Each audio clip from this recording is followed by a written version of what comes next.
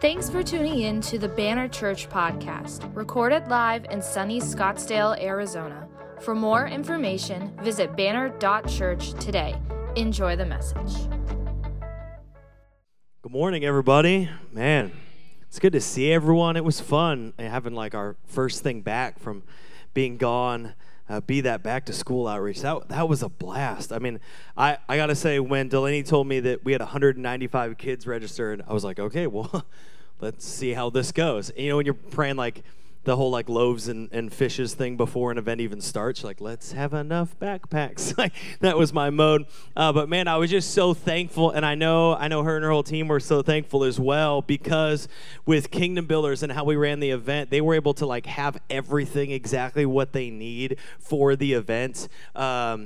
And it was just a huge blessing, not only to have everyone serve, but like Katie said, to just have such generosity that we could give and continue to give. And man, it's a huge win. We gave out about 200 backpacks and then a whole bunch of supplies, like a ton of supplies. We had I think like 60 haircuts. We did I'm saying we as in like the church, but our stylist did. I cut nobody's hair. They refused to let me. I offered.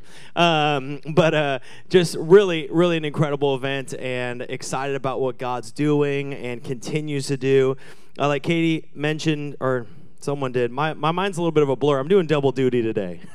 I'm not gonna lie, like my brain, I'm getting back into it, but I've been praying about this word, and I don't know if anyone's mentioned it, but if they haven't, this is the last week of our Church on Fire series, and then next week we're gonna be starting a series called The Lost Art of Friendship. And I want to encourage you, I've been really anticipating this, not because this is a series by any means. It's like, you got to do better at making friends. Nobody's making, like, it's not a guilt series. It's really like an encouragement series of how do we come alongside each other. I don't know if you've noticed, I think it was always there before COVID, but it's really there post-COVID. We live in a very individualistic culture that lives with a massive relational deficit. And the beautiful thing is, as we begin to understand our friendship with Jesus, it makes us better at making friends. As we begin to understand the grace of God, it's so, and the power of the Holy Spirit, man, it's just a beautiful thing comes out. And the church was always that beautiful place for brotherhood and sisterhood in Christ and believing great things. So I want to encourage you, be a part of that. It's gonna be fun. But I want to jump in it today as we close our series on Church on Fire. I'm so thankful for Patrick speaking and Jamin speaking, just some incredible messages, and we had Todd Forrest come speak before that. We've had just some great speakers come through, and I was joking with someone last night, I think it was Maddie, I was joking, I was like, hey, you've been here 4 weeks, you've heard me preach once, that's not normal, but but I'm excited to be back, and excited to jump into it. I don't know about you, but I'm curious if you ever had an experience where you're walking one way, you're walking in a direction, you're living out your life in a certain direction, and it's just like, bang, there's this massive collision in life of maybe positive or negative, and all of a sudden the direction you were headed, the things you were pursuing totally shifted. I don't know if you had this experience where the direction that you were going in life, it's like you have this collision almost with God, and He intercepts that and shifts you over, maybe in relationships, or maybe in your life, or maybe in the way that your career has gone or something. It's just like there's such a clear moment of God stepping in and really directing you in another direction. And there's something about an encounter with God in that way that changes everything. It doesn't just change our thinking, it changes our whole direction. We head in a totally different direction. When Katie and I, before we moved here, we were praying about what the next step for us was. We had been part of a church that was growing. We had helped a campus relaunch into school and move into a building. And we're like, great, you know, there's a couple hundred people here where we love this. This is awesome. But we felt like God was stirring something in us. And so there was a little town next to our town and called Snohomish. And we had an opportunity there. And so we were praying about it. And we have always like envied envied this town because it's where the people, when they get money, move from our town to that town. And we wanted to move there, so we were looking at houses, and we were ready to go. And it was just like God collided with our situation and reawoke a dream, actually, that we had had years before to come to Arizona. And if you didn't know, that changed a lot for us in the trajectory of our life. And there's a lot of awesome ripples, and I'm so thankful. But there was a moment where God really directed us, and I remember calling one of our now board members, Tyrone, on the phone and being like, man, I feel like I've just had this experience, and that God is so radically colliding with me and like intersecting this and just pushing me over here and saying, no, this is where I've called you to go. Today, I want to talk about a man named Saul, who you might also know is named Paul, which is too close for nicknames for me. But one, it's two directives of the same name. And Paul is probably one of the most, other than Jesus, and maybe he could fight it out with Peter. He is one of, and obviously the Holy Spirit, but he is one of the most talked about and written about figures in the New Testament, primarily because he wrote most of the New Testament. So it was his experience. But Paul, and if you open your Bible and you read that, the reason that that's there is because Paul had an encounter with Jesus Christ that changed everything. He had an encounter with Jesus, and I want to tell you, when you have an encounter with Jesus Christ, Jesus changes everything. If you brought your Bible, would you do me a favor? Would you crack it open to Acts chapter 8, verse 1? And I'm going to fill in some blanks between some sermons that you've heard over the past couple weeks. Hopefully you were at church. But fill in some blanks this morning about a man named Saul. Somebody say Saul. So let's jump with me, if you have your Bible, to Acts chapter 8, and let's pray together and dive into the Word of God. God, we thank you for your Word. We thank you, Holy Spirit, that you're here with us, and we ask that you would minister as your word is shared and read this morning. God, we give it to you in your name. Amen. All right, Acts chapter 8, verse 1. It says, and Saul, someone say Saul. Someone say Saul. There we go. All right, we're all here. We're awake. We're making it happen, right? Anyone on that 4 or 5 hour sleep grind with me? Come on, like you had good intentions, you went to bed, and then the air conditioner made that clicking noise all night. And you know what I'm talking about. Then all of a sudden you decided to think about every mistake you made for the past 3 years of your career, right? Yeah, okay, cool, we're together. We're here this morning. Here we are. Verse 1, and Saul approved of his execution. Whose execution? That was Stephen's execution. So a couple weeks ago, Patrick talked about Stephen and how he was selected and really to lead the way. And Stephen not only was selected, he was executed, and he was martyred. And the scripture immediately after Stephen is stoned to death says, and Saul approved of Stephen's execution.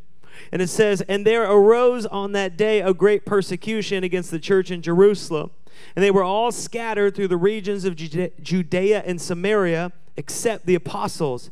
It says, devout men buried Stephen and made great lamentation over him. But Saul was ravaging the church. Entering house after house, he dragged off men and women and committed them to prison. Okay, so we get this intro to this guy named Saul, and he is approving of the execution of Stephen. The execution is a nice way to say brutal murder because he said things they didn't like. Execution sounds like a law went through and there was a trial. He was murdered, right? And Saul approves. He's present at the murder of Stephen, the martyrdom of Stephen. Patrick talked about Stephen, did an awesome job. Good job, Patrick. Thank you. And it says that Saul then goes on and he is ravaging. Look at that word, ravaging, and not like he's complaining about, not that he's casually attacking. He is ravaging. It says he's going house to house. Imagine as a believer that there was somebody in our city who was going house to house, dragging up people in this church and having them murdered. That would be tense, right? Saul was a Pharisee, he's part of the Jewish council, and the thing that we have to understand in this time in Judea is that they're religious as Jews, as Israel, their religious, political, it was all one identity. They were the people of God. And so they were all linked, and so they had power to react in their synagogues, in their law. They had a power to react to what they thought would be heresy. And so after Acts 1, verse 3, Saul is ravaging the church, and then there's this gap where Philip encounters some very unique people, encounters Simon the magician. How many of you were here for Jamin's message? Jamin, incredible message. And so there's this gap, and then immediately after that, in Acts chapter 9, verse 1, if you would jump there with me, we're going to hit a lot of scripture today. I hope that's okay. I love the Word of God. It's good. It speaks better than I do, and so we read it. Acts 9:1 says this, but Saul, after all these things, right, we had this nice little gap, and it cuts back. It says, but Saul, still breathing threats and murder against the disciples of the Lord, went to the high priest and asked him for letters to the synagogues at Damascus, so if he found any belonging to the way that's believers, because Jesus is the way, the truth, and the life, and so they were called the way. It says, men or women, he might bring them bound to Jerusalem. So Saul here is breathing out threats and murder. He's on the war path against Christians. What's interesting about Saul is even when he's writing as Paul, he does not shy away from the brutal reality of what he was doing. Let me read you a scripture today, Acts 26. Saul says this. He says, I myself was convinced that I ought to do many things in opposing the name of Jesus of Nazareth, and I did so in Jerusalem. I not only locked up many of the saints in prison after receiving authority from the chief priests, but look at this, but when they were put to death, I cast my vote against them. And I punished them often in all the synagogues and tried to make them blaspheme. And in raging fury against them, I persecuted them even to foreign cities. Yeah, this guy kind of sucks. But he's very honest. I've always loved this about Paul when he writes. He's very honest. He's very honest about his past. He's not like, oh, I hope they don't find it. He's very honest. Okay, who is this guy? Who is Saul? Well, Saul, if you've never heard this name, Saul, in this moment in time right here that we're reading about where he's persecuting the church, Saul is a very pious Jew, very pious Jewish leader. In Acts 22, he personally says that he came from a good family. Says he's educated at the feet of Gamaliel, who was a very, very well-known teacher and rabbi at the time. In Galatians 1:14, he says he was advancing in I was advancing in Judaism beyond many of my own age among my people. So extremely zealous was I for the traditions of my fathers. So he was successful. He was advanced. He was top of his class. He was valedictorian of rabbinical school. He was primo Jewish leader. And in Acts 23, he even says, I'm a Pharisee, son of a Pharisee. This is what's so fascinating to think is that Saul was a Pharisee when Jesus was crucified, which means when the Pharisees got together and said, let's crucify him, Saul was one of the people who cast the words, the phrase, the vote to crucify Christ. He was there. He was a participant in the execution of Jesus. He was a participant in the execution of Stephen. He was zealous for God, but to be honest, if Satan is like church enemy number one, Saul was number two, right? Right? He was number two. And if you were an early Christian, part of the early church, I guarantee there were prayers like, God, you need to get rid of this guy. Right? Some like old school Psalms. You know, you read those Psalms that David wrote, and you're like, you can pray this? And he's like, destroy my enemies. Like, it's so intense. I don't know if you ever read those Psalms. You're like, wow, like this is an intense prayer. But I'm sure those prayers are being prayed, right? But God does this crazy thing where God tells us to love our enemies. God tells us to pray. Jesus tells us to pray for those who persecute us. So what happens? You still with me? Okay, good. Verse 3, Acts 9, verse 3, it says, "Now as he, Saul, went on his way, he approached Damascus, and suddenly a light from heaven shone around him. And falling to the ground, he heard a voice saying to him, 'Saul, Saul, why are you persecuting me?' And he said, 'Who are you, Lord?' And he said, 'I am Jesus whom you are persecuting. But rise, enter the city, and you'll be told what to do.'" So Saul is riding. He's on his way to Damascus. He is knocked down by some glory that is shining. And he hears this moment and this speaking, and he says, "Lord." Now, he is not recognizing this as Jesus. When he's saying Lord, he's not even yet recognizing it as Yahweh. When you read your Bible, it might be all capital letters in that sense. He's just recognizing there's some supernatural authority. He's confused, as all of us would be, yes? Quite confused. And Jesus says, "I am Jesus whom you are persecuting." Just as a note, persecution against the church is persecution against Jesus. In John 15, Jesus said, "Just so you know, when they hate you, they hated me first. And if your life is supposed to go the way of my life, just remember, they killed me." Right? They didn't like the things I said so much. Have you ever had your pride just shattered? I remember in a funny sense, before we had kids, we had all these lofty ideas about what we would do when we raise kids. See, this is what happens. When you don't have kids, you are like the Whole Foods of parenting. You're like, I will never give my kids that. They'll never get this. They'll only get this. They'll never watch TV. You see some kid with a tablet, you think like, poof, poof, never going to give my kid a tablet. Poof. And then you have a kid.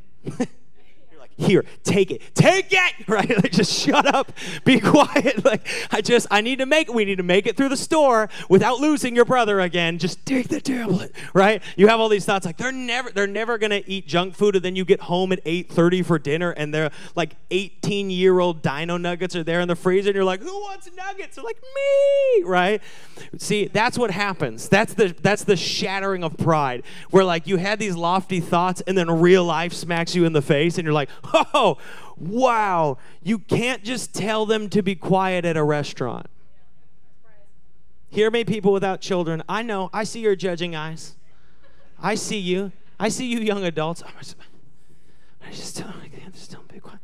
I just tell them to be quiet. Be thankful he's not throwing beans, okay? Just be thankful he's not throwing things in here and running around. He still has his pants on. That's a net win for the day. Right? And when you have a kid, I know I'm not going to see you for 9 months when you learn what it's like to actually have a kid. So a year and a half after you have your first kid and I finally see you again, I'm going to look you in the face and be like, how was it? How is it going, right? Because it's like your pride is shattered. It's so easy. I think Paul's pride is devastated in this moment. Devastated. Could you imagine? You have committed your life to tracking down and murdering these Christian blasphemers. Why? Because they said Jesus was God and he has risen and he is now seated in glory. And you're like, not today he hasn't. And you track him down and you murder him. And on your way to murder him, you are hit by the glory of God, and the risen Lord Jesus is speaking to you. I would have passed out. Right? Imagine that. Because it's not like Saul doesn't love the Lord. It's not like he doesn't love God. He's just very, very zealous and misdirected, let's say. Very misdirected. And now he's beholding the glory. And honestly, I think Saul is just silent and broken. He's actually persecuting the very God that he thought he was working for.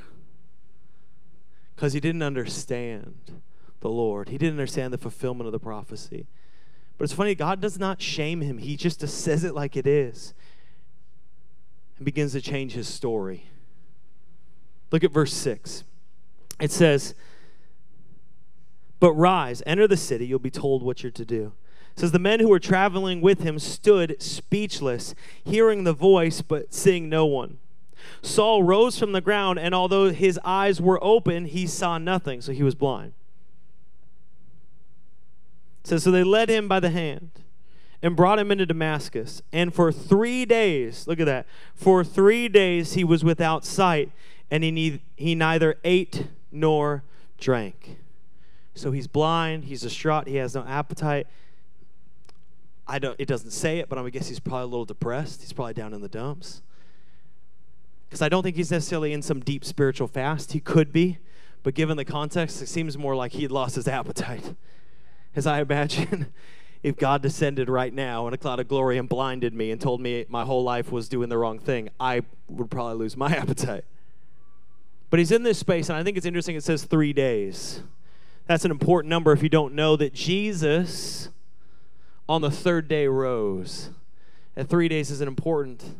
That Jesus, in his tomb and in his death, he rose. And in this way, Saul is dying to himself. But God is so good. God wants to raise him to life. And I know for us, if you've read the New Testament, you're a believer, you're like, of course, because it's Paul. But at the time, you have to understand this is enemy number one. This is like the leader of ISIS in Syria having an encounter with God. They're maybe not that extreme, but pretty extreme, right? Pretty extreme. Yes, even Saul. Because God is the God of restoration. You might not know this. You might be new to hearing about who the Lord is, or you might have heard a weird version, but let me just tell you today, God's goal is restoration of you to eternal life and relationship with him. That has been his goal from the beginning of creation. So I love what happens next. You still with me? Yes. Okay. Verse 10 says, now there was a disciple at Damascus named Ananias. It says the Lord said to him in a vision, Ananias, he said, here I am, Lord. And the Lord said to him, rise, go to the street called Straight, it's in the name of a road, and at the house of Judas, look for a man of Tarsus named Saul. I love that these are both names that have been used negatively other places, right? You're like, Judas and Ananias, is this a rewrite? What? It says Ananias, he says, go to the house of Judas. Look at that. I'm going to read this again. Let me back up here. It says, rise and go to the street called Straight in the house of Judas. Look for a man of Tarsus named Saul. For behold, he is praying. And he has seen a vision of a man named Ananias come in and lay his hands on him so that he might regain sight. So he's saying, Ananias, Saul's already had a vision of you. But Ananias answered, Lord, I have heard from many about this man, how much evil he has done to your saints at Jerusalem. And here he has authority from the chief of priests to bind all who call on your name. Ananias hits him with that. Sorry, God, I think you cut out there. I think we lost connection. I think we got our wire. Has God ever told you something crazy to do? And you're like, that surely was not God. Like, that was pizza I ate last night, right? That's coming up. I'm getting a little gassy, and that's what that is. He's like, I'm sorry, God. I thought you said the guy who I've been praying doesn't come and murder us. You want me to go find and touch him at the house of a dude named Judas. I don't know if you know your track record with Judas is Jesus, but I got to say, I don't know if I'm hearing this right, Jude, I don't know if I'm hearing this right. I think our wires are crossed. I've heard about Saul. I heard he was coming. I've been praying, and this is not really what I prayed for. Have you ever had God give you what you've not been praying for, right? Yeah. Have you ever been thankful for that? You look back and you're like, thank you, Lord, for not giving me what I was praying for because you know best. So here's God's reply. I love God's reply to him. It says, the Lord said to him, to Ananias, go, for he's a chosen instrument of mine to carry my name before the Gentiles, the non-Jewish people, and kings and the children of Israel. It says, for I will show him how much he must suffer for the sake of my name. This is the conversion of Saul. The conversion of Saul is from persecutor to persecuted. This is where God leads him. He says, listen, see, you see him as the persecutor, but actually he's going to suffer more than anyone for the gospel. And so in verse 17, it says, so Ananias departed and entered the house, and laying his hands on him, probably like, he said, Brother Saul, the Lord Jesus who appeared to you on the road by which you came has sent me so you may regain your sight and be filled with the Holy Spirit. It says immediately something like scales fell from Saul's eyes and he regained his sight. Then he rose and was baptized, and taking food, he was strengthened. Saul's vision was confirmed and his physical vision was restored, and he's filled with the Spirit, and he's baptized, and he's eating, and he's strengthened. It says that scales fell from his eyes. He is completely healed by the Lord. But greater than that, his soul is healed. He is born again. He is filled with the Spirit. And if you've been a believer for a while, it might have lost its impact. But if you're new to this, and I hope you might understand with me, and I hope if you're old to this, you might be renewed in your understanding. This is enemy number one who God has come in and not hurt, not made put in anguish, not punished, but he has restored. He has seen the God possibility in him. God sees how he created Saul to be, not how the enemy has twisted it, but how God created him to be. And he says, I'm going to restore him to be a follower of Jesus. And you know his work's good because look what Saul does. Remember, he's a zealous guy. So some of us think, well, I got to get in a program, and I got to get in a new believer thing, and I got to go through like 18 small groups before I can tell anybody because I don't know how confident I'm going to be. Look what Saul does in the very next verse. It says, for some days he was with the disciples at Damascus, and it says in verse 20, and immediately he proclaimed Jesus in the synagogues. Look at that. And immediately he proclaimed Jesus in the synagogue, saying, he's the Son of God. So the thing that he was about to have people taken away and executed for, he gets up and says. I mean, it's kind of good. I mean, it's like when you see the cops pulling someone else over and you know you can speed, right? It's like, well, I'm not here to arrest me, so I think it's fine, right? And he gets up and he preaches boldly. It says, and all who heard him were amazed and said, is this not the man who made havoc in Jerusalem on those who called on this very name? And has he not come here for this purpose, to bring them bound before the chief priests? It says, but Paul increased all and more in strength, confounded the Jews who lived in Damascus by proving that Jesus was the Christ. I should tell you, one encounter with Jesus changes everything. Saul, who is also called Paul, he writes most of the New Testament. If you ever just want to just look through your Bible and look at all the things that Saul has written, all the epistles, all the letters, look at all the churches that he plants. Paul is the voice to the Gentiles. He is an epic apostolic leader. When we see Paul in the New Testament, sometimes we think, oh, I'd never. The gap between me and Paul is so great. But we forget he was Saul. He didn't stop being Saul, by the way. He just encountered Jesus Christ and he changed everything. Saul is one of the most important conversions in the history of the church. Not only because of his role in the church, because it shows something to us, and I hope you see it today, is that God's grace is sufficient. Hear me today. God's grace is sufficient. Church, I know often we struggle to not only believe, but to understand the grace of God. Many of you here today do not believe that God loves you. You struggle to believe. You might think he likes or maybe he puts up with you, but you struggle to believe that he loves you, that he died for you, that he wants relationship with you. Many people I met would say, why would or how could God love someone like me? With what I've done, who I am, my mess. And I just need you to hear me say today that God's grace is sufficient. What does the word sufficient mean? It means more than enough for what you could need. Rolls-Royce did this little gimmick one time where they released a car and it ended up being a funky kind of car, but there was no marked horsepower on it. Under the listing for horsepower, they never released the actual horsepower. They just put the word adequate. She doesn't carry as much weight today, I don't think. It was sufficient. It was a sufficient motor. They said it's sufficient for all you'd need. Whatever you need to do in this car, this engine will do it. It is sufficient for it. You need to drive here, go here, do this, be this, race this guy. I don't know, drive around your mansion. I don't know what you do in a Rolls Royce. Something cool, I hope, because they're sweet-looking cars, right? So whatever you need, it'll be enough. Can I tell you, God's grace, whatever you need, it's enough. It is sufficient. Whatever you've done, it's equipped to cover anything.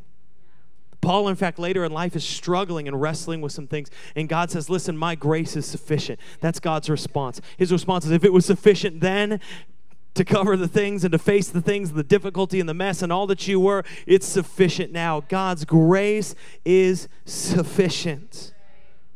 And this is Paul. I love Paul says in 1 Timothy. He says, formerly I was a blasphemer, a persecutor, an insolent opponent. But I received mercy because I acted ignorantly in unbelief. And the grace of our Lord overflowed for me with the faith and love that are in Christ Jesus. He said, this saying is trustworthy and deserving of full acceptance, that Christ Jesus came into the world to save sinners, of whom I am the foremost. But I received mercy for this reason, that in me, as the foremost sinner, Jesus Christ might display his perfect patience as an example to those who were to believe in him for eternal life. So you might think Paul and be like, Paul, you're not the foremost sinner. I am the foremost sinner, Paul. But you got to understand, everyone thinks that. Paul says, God's grace is displayed through me. Hear me. God's grace is sufficient. God made him who had no sin to be sin for us so that through him we might become the righteousness of God. His grace. You need to hear me say it today. I probably couldn't say it enough for some people today. God's grace. I know, Pastor. I know, but you don't really know. The enemy's real. I got this thing. Listen, God's grace is sufficient. Full stop. Full stop. God's grace. It's Jesus and nothing else. God's grace is sufficient. Grace is a funny word. People think, like, okay, well, it's grace and it's made sufficient through my weakness. Then should I just keep sinning because grace covers everything? And I just want to say real quick, no. Right? No, right? You're like, well, it's grace, so who cares, right? It's just grace. I'll just do whatever I want now because his grace is sufficient. I'm talking about salvation, but I'm also saying there's a response to salvation. I love Paul writes in Romans 6, verse 1. He says, what shall we say then? Are we to continue in sin that grace may abound? He says, by no means, exclamation mark. How can we who've died in sin still live in it? Do you not know that all of us who've been baptized into Christ Jesus were baptized into his death? We were buried, therefore, with him by baptism into death, in order that, just as Christ was risen from the dead by the glory of the Father, we too might walk in newness of life. For we have been united with him in a death like his. We shall certainly be united with him in a resurrection like his. We know that our old self was crucified with him in order that the body of sin might be brought to nothing, so that we would no longer be enslaved to sin. For one who has died has been set free from sin. Now, if we've died with Christ, we believe that we will also live with him. We know that Christ, being raised from the dead, will never die again. Death no longer has dominion over him. For the death he died to sin once and for all. But the life he lives to God. So you also must consider yourselves dead to sin and alive to God in Christ Jesus. Let not sin therefore reign in your mortal body, to make you obey its passions. Do not present your members to sin as instruments for unrighteousness, but present yourselves to God as those who have been brought from death to life, and your members to God as instruments for righteousness. For sin will have no dominion over you, since you are not under law, but under grace. Hear me this morning. True freedom requires the rejection of slavery. It's so important. It's funny because you would think no one would ever want to return to slavery, and yet how often do we? The children of Israel are like, just send us back to Egypt, the place we were delivered from. How often we return in those moments, those hard times, the sleepless nights, to the things that are our slavery. See, grace is a gift. It's not through works. It is by faith. But God gave us grace so that we would not be slaves to sin, and in being slaves to sin, be slaves to death. And this is the great exchange, that we give our sin, we give our death to him, right? And we receive his life, a new life. We say, take my old self, take my sin, take my shame, take that, Lord. And he takes it, and he takes it to the cross, and he lays it in the grave, and he rises again to bring us new life. That's why 2 Corinthians says, if anyone is in Christ, the old is gone, the new has come. Galatians 2:20 says, I've been crucified with Christ, and I no longer live, but Christ lives in me. For the life that I live in the body, I live by faith in the one who loved me and gave himself for me. So the question is, how do we reject slavery? We just say, like, no. Right? I reject you. How do we reject slavery? We repent. That's a tough word. If you've seen movies, you've seen some kind of like fire and brimstone preacher, or if you've been to some church, you've seen some, and it's like they're using that word like a sword, like cutting at, attacking with. It's like a battle axe. Repent, repent. Now the word already comes at you strong, right? It lands how God intended. But here's what's so important. Through Jesus on the cross and through the grave, we have received grace. See, through sin, there's no way to eternal life and to freedom from sin and shame. We're just slaves to sin. But through Christ, who came and paid our debt and bore our suffering, we now have a choice. We now have access. What sin separated, Christ reconciled. That relationship, Christ reconciled. He restored it. He opened the door. He made a way through grace. And then we now have a choice to follow or not. Someone said to me recently, well, I just don't like that I either have to choose Jesus or he'll send me to hell. And I said, no, listen, Jesus is the only reason you have a choice today. There is no choice through sin and shame. There's only one way. And Jesus says, listen, now I'm the way. Follow me to eternal life and freedom. He's the reason we have a choice. He opens the door. Peter, when he's preaching even, when Peter stands up and he wants his fellow Jewish people to be free from slavery, not just Egypt, free from the slavery of the soul, he says, repent. In Acts 3:19, look what he says. He says, repent therefore and turn back that your sins may be blotted out. You can hear the urgency in his voice. He says, the times of refreshing may come from the presence of the Lord, that he may send the Christ appointed for you, Jesus. Hear me today. Repentance is a blessing of freedom, not a burden of shame. Let me say it again so you hear it. Repentance is a blessing of freedom, not a burden of shame. The word repent, literally, the word metanoia, means changing of one's mind. But I'm not talking changing like you change songs on Spotify or change a channel. Think of it like this. Imagine that we went skydiving. How many of you want to go skydiving? Just in general, you're like, in my life, I want to go skydiving. How many of you are like, I will never go skydiving? Okay, you and I are with us on this example then. There's a lot of things I want to do, never skydiving. My wife, on the other hand, really wants to go skydiving. So you guys can go do that together. But just imagine, skydivers and non-skydiving enthusiasts, that we went together and we did the training, we went through the process, and we got on the plane, and they threw the door open and just wind, and there's some guy named like Sage or Basket. They always have weird names, right? Right? And there's some guy named like Fluff, or I don't know, whatever his name is. He's out there, he's like, all right, we're going to jump on 3. And you're like, nope, right?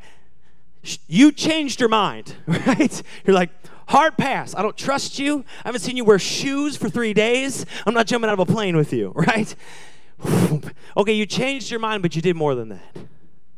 You changed the direction of everything, probably your life.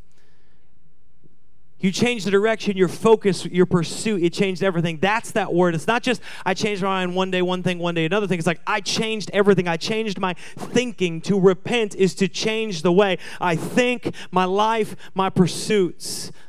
2 Peter 3 says, God longs that none would perish, but that all would repent, that we would change our thinking, that we would shift from being attached, enamored with, stuck in, loving of sin that leads to death, that we go time and time again to drink from it. It's really just poison, that we would change our thinking, go like, wow, I want the well of life. I want freedom. I want redemption. I want to be made clean. I want to be restored. I want to be renewed. I'm tired of feeling poison. I'm tired of feeling gross. I'm tired of feeling anxious and depressed and frustrated. I want to be over here where there's life and there's freedom and there's hope and there's peace.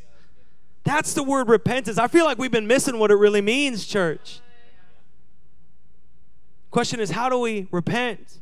How do we get into that freedom? Well, Scripture tells us we confess our sins. Confession, confessing your sins, that's another phrase that gets us in a weird way, right? Like, I don't know. But it's good. We surrender our heart.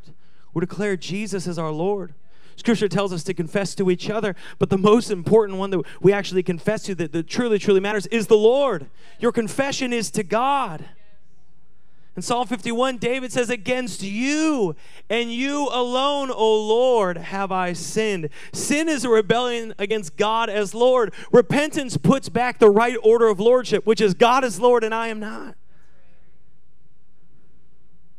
You might think like, listen, I'm just too messy for this. This is too much for me. And I just want to say, repentance is not a shameful thing. It's freeing. You ever worked like outside in the summer here in the heat? I was doing this, but before we went out of town, just working, and like I was just covered in just junk. I was like pulling up old turf, and it's like I don't know how much dog pee was on it. It was just like sweaty and gross and awful. And like I came inside and I looked at my wife, and I haven't had a great sense of smell since COVID, so I don't know what's happening 90% of the time, which is scary. You'd think that'd be normal, but if you don't know how you smell, that's a weird feeling. And I just look at her, I see her smell me, and I'm like, I smell like death, huh? She's like, yes. I was like, cool. So I went and I took off all my like smelling like death clothes and took a shower. You know that like when you haven't taken a shower a while and you take that, it's like, is water perfect? I don't know. It feels so good. And it just like washes over you and you take the smell of just gross and it's all, that's repentance. It's not a burden. It's a blessing. It removes. It's not a cinder block. It's the wings of eagles. It lifts us up. It restores. It renews. If sin is death, then taking them off, it's like taking off the smell of death. The thing is about, and here's the thing about past sins. You need to hear this. Here's the thing about past sins. When we hold on to them, the enemy holds them over us. See, we hold on to them because we feel like God can never, and it's always in my head. And what's actually happening is the enemy's just holding them over you. We think we have power because we can kind of control the narrative surrounding our life, but really the enemy's just controlling the narrative in your mind. Jesus says, give them to me, right? Be free. Let me change. Let me restore. He says in Luke 5:32, I didn't come to call the righteous to repentance. I came to call the sinners. And all of us sinners say, amen. He's calling all of the Sauls. He's calling you. He's calling me. Heather, you can come up today. Today, some of you, the enemy's doing that. He's holding those over you. He's been holding that past shame over your head. He's been dictating a narrative in your life about what kind of story he's going to write. Those sins are going to write. Can I just tell you, they might have written a chapter, but they're not going to write the book. God is writing a story of your life, and the story is a story of redemption if you will allow him to ink the next page and to begin to write it out, write the beauty of restoration. Some of you you're holding on to some sins today. They live there. They live in your mind. Maybe you've never given them, maybe never confessed them to the Lord. Or maybe you have and you've allowed them back. You've allowed that voice to come back in. Some of you, I feel like God has come in to encounter you. To like Saul, kind of like knock you down, not to be mean, but just to stop you in your tracks. To not in a cruel way blind you, but to close your eyes for a minute so that you're not distracted by the things around you and to begin to focus a spiritual vision on the Lord, to take your eyes off the distractions, the things you've been using to fill that place that God longs to fill with freedom and restoration, and say, look, my grace is sufficient. My grace is sufficient. Today, if you confess your sins, if you repent, you will be made whole and you will be free. You don't have to go back. You don't have to drag them with you. You don't have to be locked into insecurity. Some of you today, you're believers, but you carry such great and radical insecurity with you because you still cling to at least just one shackle from the chain. Hear me. His grace is sufficient for every person, for every sin. His grace is sufficient for you today who are struggling with shame. His grace is sufficient for the murderer. His grace is sufficient for the lustful. His grace is sufficient for the angry, for the bitter. His grace is sufficient for the people who have said or feel like they have failed. His grace is sufficient for the divorced, for the cheated with, the cheated on, the violent, the thief, the addict, the prostitute, the prideful. His grace is sufficient. Right here, right now, in this place. Some of you today, you've never received the grace of Jesus Christ. And like on the Damascus Road, I feel like Jesus has just sent me to speak to your heart. Said, my grace is sufficient. You don't need to keep going this way. Let's walk this way into freedom together. Some of you are believers.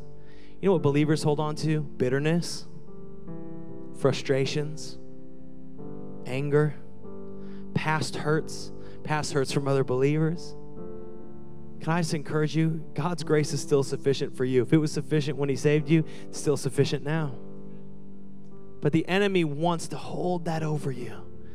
And Jesus wants you to just lay it at His feet so He can free you. He says, come to me, all who are weary and burdened, and I will give you rest. Take my yoke upon you, for it's easy.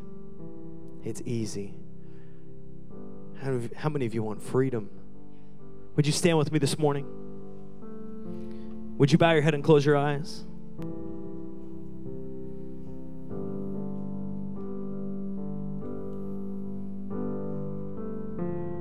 Yes, Lord. I'm here today to tell you His grace is sufficient. Through Jesus Christ, there is hope for every future and healing for every past. Amen. And if you're here this morning and you have never experienced that freedom of Jesus Christ, the hope for the future and the healing for the past, I want you to hear me say His grace is sufficient for you today. And if you're here and you're saying, you know what, Jesus, I want that grace that's sufficient. I want to confess my sins before you, to give them to you. I repent, I turn my mind to you, and I say, I'm following you. I want to walk in freedom and in life. If that's you, as the eyes are closed and heads are bowed, I just want to invite you, just lift your hand if you're saying, Jesus, I choose to follow you today.